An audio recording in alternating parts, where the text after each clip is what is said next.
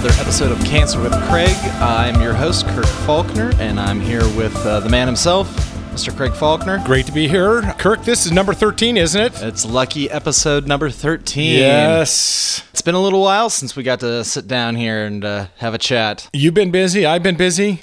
It's good to be back on the mic. It is good. It's good to be back on the microphones behind the cans. Or are the cans the microphones or the cans headphones? I don't know. We got to learn all of our Jargon radio. there. Yeah, golly. Let's catch up. How have things been? Things have been great. I have been feeling very good, actually. Very good test results. Our last test that we took, we had a 0 M spike, which is the goal. Last episode, we discussed my M spike actually had gone up. So I went from 0 M spike to a 0.20, which is not good. And now I'm back down to 0 again. All right. So officially back in remission. I'm officially back in remission. And as I think we discussed last episode, the kind of rude awakening for me is, I really have to take it a month at a time and make sure I stay healthy, make sure that I'm able to take the Revlimid, which is the oral chemo that I'm currently taking. Yeah. You're past the 3-month incubation? That's right. Incubation's maybe not the right word. Isolation, yeah.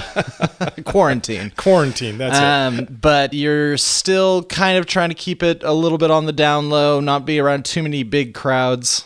What my oncologist cautions me about is being around a lot of people in a crowded area, people coughing, people sneezing.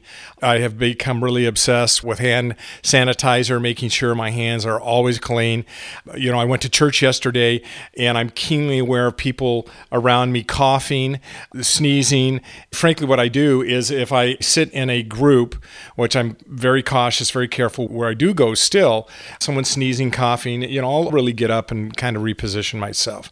And if I can't, I still pack around a mask where I'll put the mask on and filter the air. Oh, wow. Yeah, that's a good look. The Michael Jackson look. Yeah, it's a very good look. So one thing that you mentioned to me earlier is that, now that you're at a 0 M spike, you had a chance to ask your doctor about some side effects. And never do that. You got to be careful what you ask for when you have a multiple myeloma or any illness like this, I guess. I was feeling good, really excited that I'd hit that 0 M spike. We were talking about my dose of Revlimid. I said, are there any side effects of Revlimid? I'd done a little research on Revlimid, but really not a lot. I know that it's a very, very potent drug. In fact, Revlimid really is a derivative of thalidomide, which is a drug that was taken a couple of decades ago by pregnant women who were trying to overcome morning sickness, and it actually created deformities in the bone structure of the fetus, and so they discontinued it.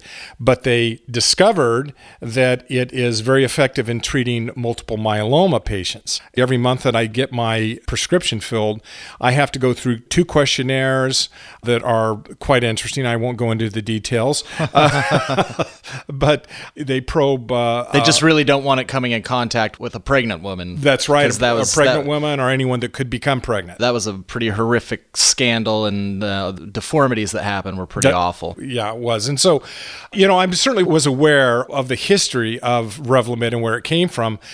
I asked my oncologist, I said, well, what are the side effects for me as a multiple myeloma patient? He kind of looked at me and gave me the, do you really want to know? Look.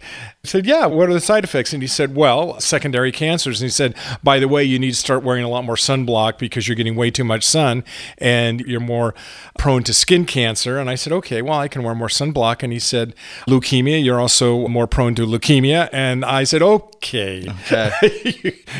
He said, also, you could be more prone to kidney failure. And I said, okay, I got it. So now you're wondering, is the cure actually worse than the disease? Or I guess probably not. But it's not great. It's not great. But here's what I think. The treatment of multiple myeloma is taking great leaps and bounds forward. I really do think here in the next 2 or 3 years, they'll have even more effective means of keeping people in remission. And I can't really be overly concerned about those side effects until there is a more effective way to manage the remission. I could tell you one thing for certain, having the multiple myeloma attack your bones and your spine like it did is not an option that I want to have to contend with again. Right. Yeah. Kind of up between a rock and a hard place a little bit there. Yeah, but I'm not really overwhelmed by it at all. I mean, I have a lot of faith and a lot of confidence in the help that I'm receiving from the oncologists and also the strides that are being made to treat this disease. So, plus I don't have any other options right now. So why not be positive about it?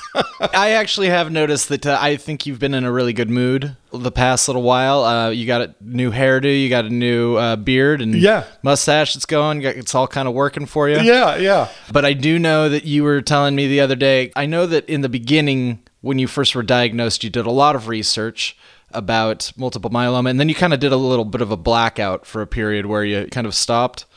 Right. In the spirit of, tying this discussion into, managing terminal illness as a long-term project and some takeaways that I think are really applied to life in general. Yeah, I was mentioning this to you the other day that I've kind of dove real deep into research and then I took a little vacation from that. That actually was right around the time that I decided to have my stem cell transplant. I thought, I am doing this. I'm doing the stem cell transplant. I'll have that dose of chemo, put me in the hospital for a couple of weeks.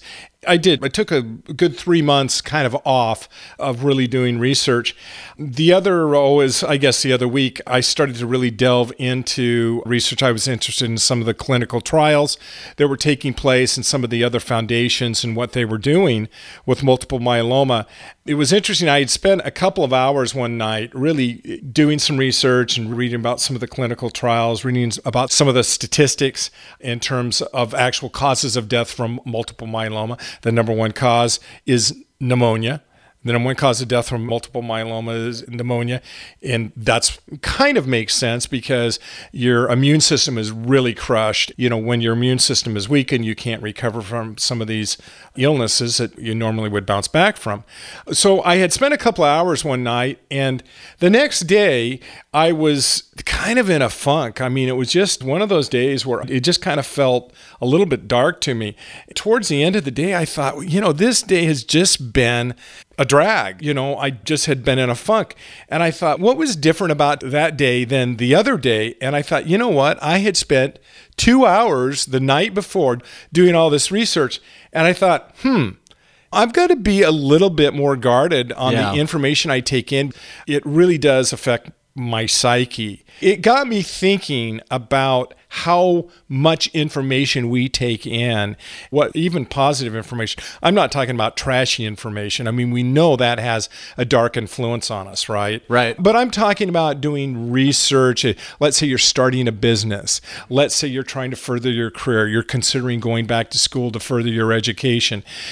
We'll hop in, we'll do a lot of research, and we need to be careful about the information we take in making these decisions. Yeah. Because sometimes we can take in so much information, especially on the internet, it's hard to filter some of that negative information that can come to you. Yeah, it's a real fine line because you definitely want to stay informed.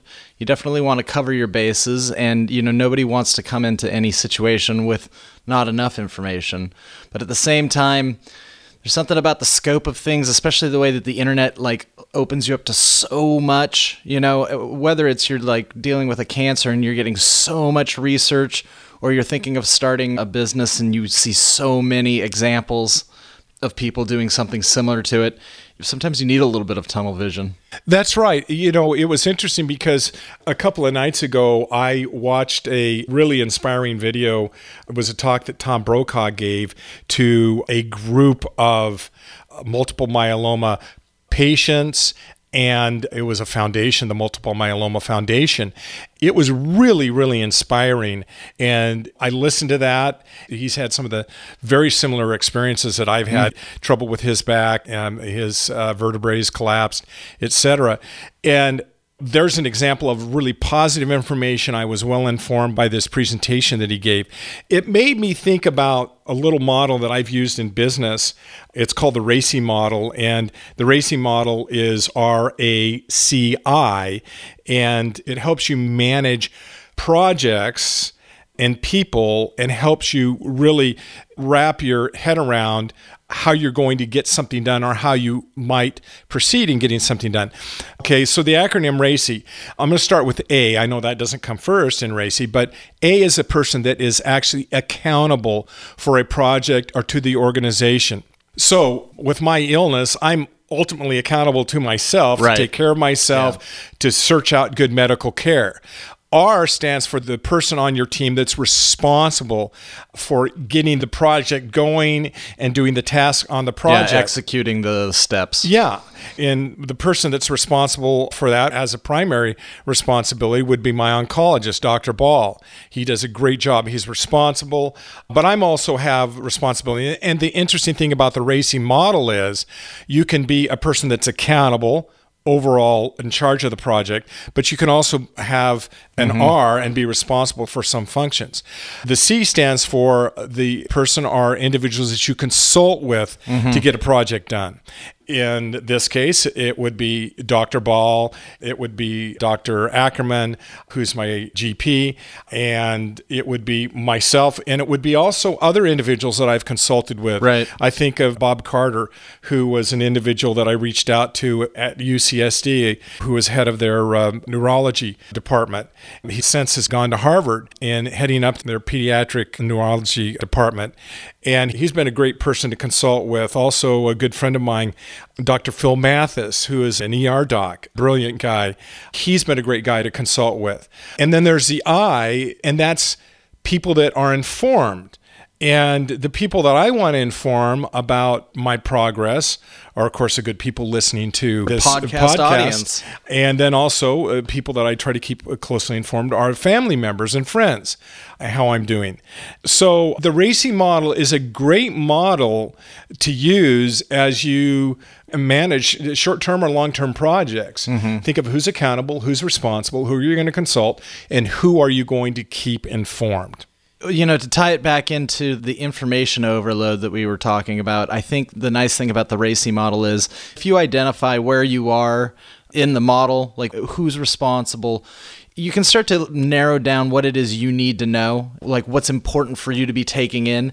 And that's a good way to limit the scope of your information intake. So there's people who are responsible who are staying up on information and letting you know what you need to know. And that's a way that you can kind of stem the flow of too much stuff coming at you. Again, I don't want to leave anyone with the impression that's listening that I'm not a big proponent of staying informed and furthering your knowledge base, your education, etc. But I do think we need to guard against information overload, against taking in the wrong types of information, any kind of information that causes you and turns you to inaction. From my way of thinking about things, is not good information that leaves you with a dark feeling, causes you to kind of sputter along in life. That is not good content or good information to take in. Yeah, it should be leading you towards decisions, not making decisions more difficult. That's right. Yeah. That's right. It's very, very happy about the progress we're making. You know, this is not a sprint. It is definitely a marathon or a series of marathons. But I'm super excited that your M spike's still at 0 and things seem to be going pretty well. I think I mentioned to you, maybe I didn't. I kind of rewarded myself with a little purchase recently. Oh, what was that? Actually, I traded in my old motorcycle. I know some of you who are listening are going to think I'm absolutely crazy. Okay, and I probably am. But you know, I had that BMW GS. It was an adventure bike. It was really a tall bike. Yeah. And with my back kind of bothering me, I couldn't swing my leg over to get on it. So I traded it in for a lower motorcycle. It's a sport touring bike that fits me really, really well. And my back is feeling good enough now where I actually can go on some, 2-hour rides and get back on the bike. Well, I'm sure your doctors maybe wouldn't love that, but I can't imagine that our listeners would begrudge you the opportunity to have some moments of freedom now. That's right. So we'll keep you posted on how that all turns out. We're going to have to change the name to Traction with Craig.